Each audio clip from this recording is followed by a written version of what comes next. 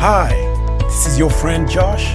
Welcome to the Cost of Authentic Discipleship podcast. Enjoy it. God bless you as you have a listen. All of us, pastors and bishops included, leaders and laity alike, we all run the risk of being inauthentic Christians. If we assume that it's automatic, and today I'd like us to dive a little bit deeper into what does it take to be a Christian who is not only heaven-bound, but is also relevant on this earth for the glory of God. Amen. Sign up to be an authentic Christian. Luke chapter number 9 and verse 23. Then he said to them all, whoever wants to be my disciple must deny themselves, take up their cross daily, and follow me.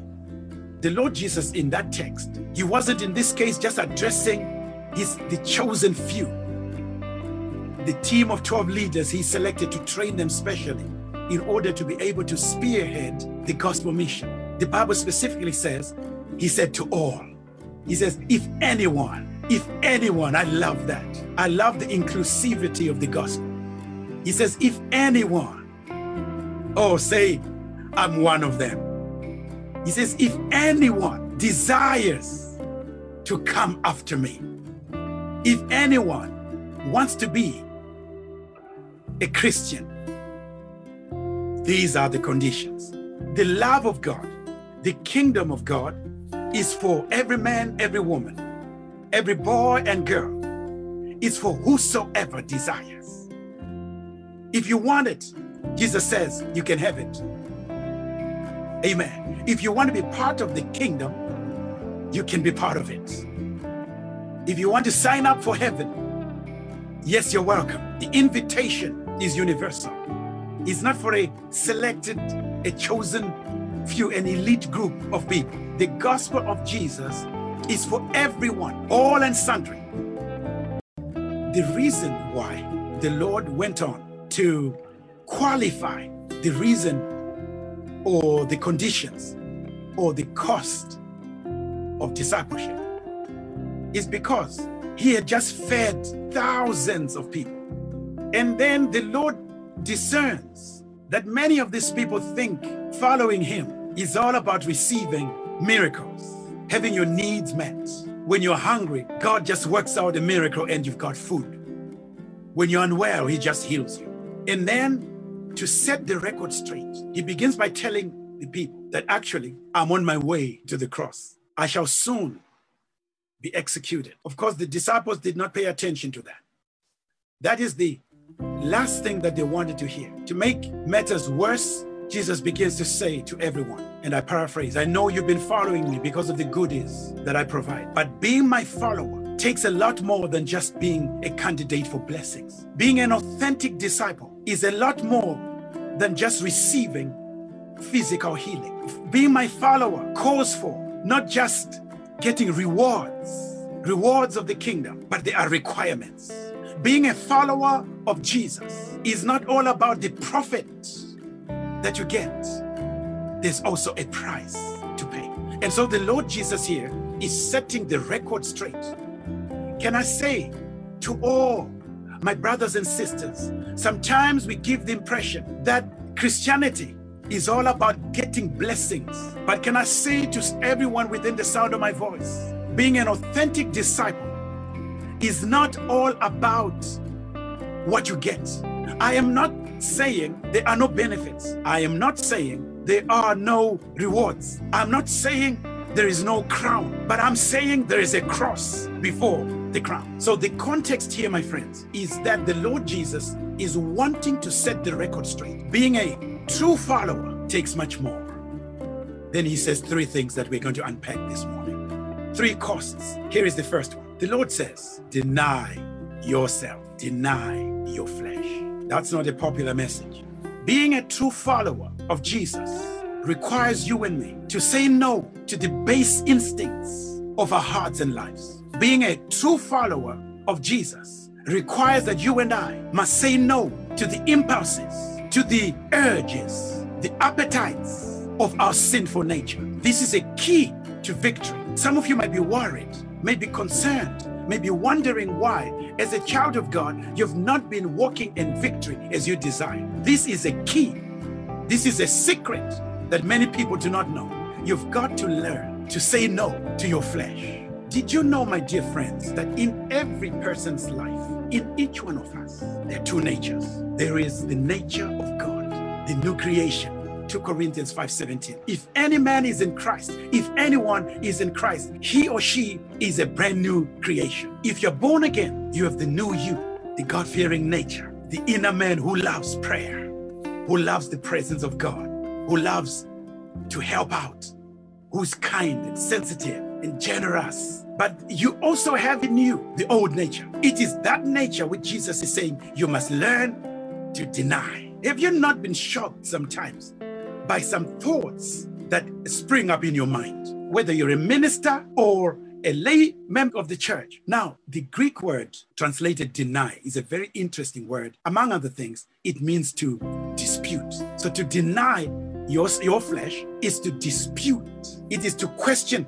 It is to disown. It is to disregard. You see, my friends, the mistake a lot of Christians make is that they assume every thought they think is legitimate. They think and assume that every feeling that they feel is legit. Listen, my brothers and sisters, I beg you by the mercies of God, it's not every thought you think which is kosher. It's not every feeling you feel which is right.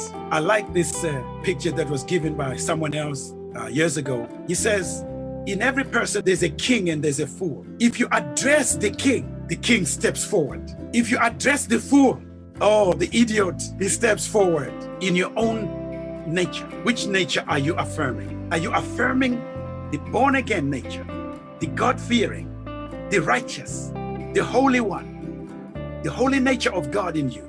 Are you affirming that nature? Or are you affirming, fueling the flames, encouraging, motivating the flesh, the fool, the old man? I love this word. It makes victory accessible. It means I just need to ask the Holy Spirit to help me to say no to sinful things. Good people can think bad thoughts. Good people can feel bad things. But don't be in the habit of embracing and affirming and justifying everything. Be selective. Learn to challenge your own flesh. Learn to resist the voice of sin that comes up from time to time within your own heart. Learn to say no. Let me tell you another tip. I know we love to talk about binding devils. Your greatest battle is not out there. Your greatest battle is within you. It's learning to say no to your own impulses. If you agree with everything that your sinful flesh says, you will not win as a child of God.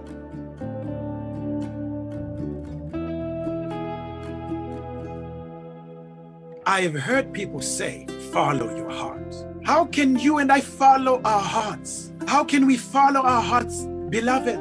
The Bible says in Jeremiah 17:9, the heart is desperately wicked. The heart is deceitful. Check out Jeremiah 17 verse 9. The heart is deceitful and desperately wicked. Who can fathom it? In the New Testament, the Lord Jesus says, out of the abundance of the heart spring forth evil stuff, adultery, fornication, and you name it. The unpurified heart. You can't follow that. No, thank you. Don't accept uncritically every suggestion that comes from your heart. Learn to say yes to the new man and say no to the old man. He says, take up your cross daily. The construction of taking up suggests an intentionality. It's not someone imposing a cross on you. You are intentionally picking up your cross to follow Jesus. It is your responsibility to take up your cross. You've got to be a willing taker. It's a voluntary affair. Following Jesus authentically, it's a very intentional affair. We're not talking about sentimental value here. We are talking about sacrifice, not sentiment. Taking up your cross back in the first century was not wearing a necklace with a cross. Look, you can have a wonderful cross around your neck, but without carrying the actual cross. Your cross is not a decoration, it's not an ornament. Back in the first century, when you saw someone carrying a cross, you know that that person is on the way to execution. But Pastor Josh, what does dying have to do with eternal life? Let me say everything. Paul puts it this way in Galatians 2 and verse 20. He says, it is no longer I. I'm crucified with Christ. If you want to live for God, you must die to yourself. Now, some Christians are busy resurrecting what we must be killing. In Romans 8, Paul says, by the Spirit of God, we must put to death the deeds of the flesh. Put differently, the matter of taking up your cross intentionally means a willingness to follow Jesus sacrificially. If it costs you your life, so be it. I've been reading some stats and I discovered that a lot of Christians are persecuted in more than 120 countries of the world. Now, some of us live in countries where you can publicly say, I'm a Christian and get away with it. But there's a lot of persecution going on. So in some cases, the question of death is real. For many of us, the question of dying is metaphorical. It's not literal. But let me say, my friends, if you want to be a true disciple of Jesus, be willing to lose your life for him.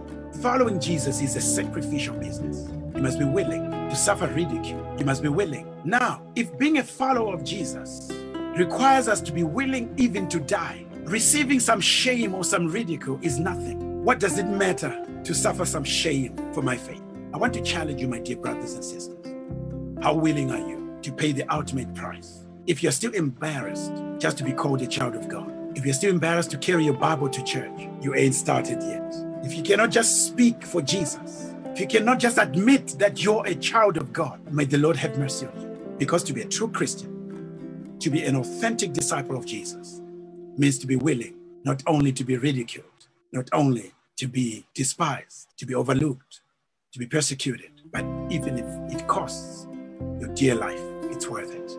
So my friends, we've seen so far that Jesus says, whoever wants to come after me, first of all, deny your flesh. Number 2, take up your cross. And number 3, he says, follow me, follow me. What is to follow? Let me tell you what it is not. It is not to be a fan. You know, on social media, are they all real friends? How many of them are friends in need? How many friends do you have? How many of those are genuine friends? We're living in a day and age where the concept of following has become very cheap. Now, many people today have reduced Christianity to being fans of Christ. One day I was having a chat with my wife. My team lost. I was very disappointed. I can't lose sleep because my team has lost. I'm a fan, but I'm not a true follower. I'm not a disciple. I don't put my head on the block for that team. Can I ask you, are you a follower of Jesus or a fan? A fan wants to be entertained, but a true follower, a true disciple, mathetes in Greek, a true mathetes is not after entertainment. Is not flirting with Jesus. There are so many Christians who are like church shoppers, window shopping. Nowadays we do it online, but there is no obligation. Let me ask you this. Are you surfing the net of heaven? Are you surfing, just checking out what the kingdom of God has to offer? Are you checking out what Jesus has to offer? Or are you saying, pay now? As for me, I've decided to follow Jesus. I've decided to follow him, whatever it takes. Not every Christian is going to heaven, I'm sorry to say. Jesus says, not all who say unto me, Lord, Lord, shall enter the kingdom of heaven. I beg you by the mercies of God, refuse to be a nominal Christian. Say, Lord, I want to be a true follower of Jesus.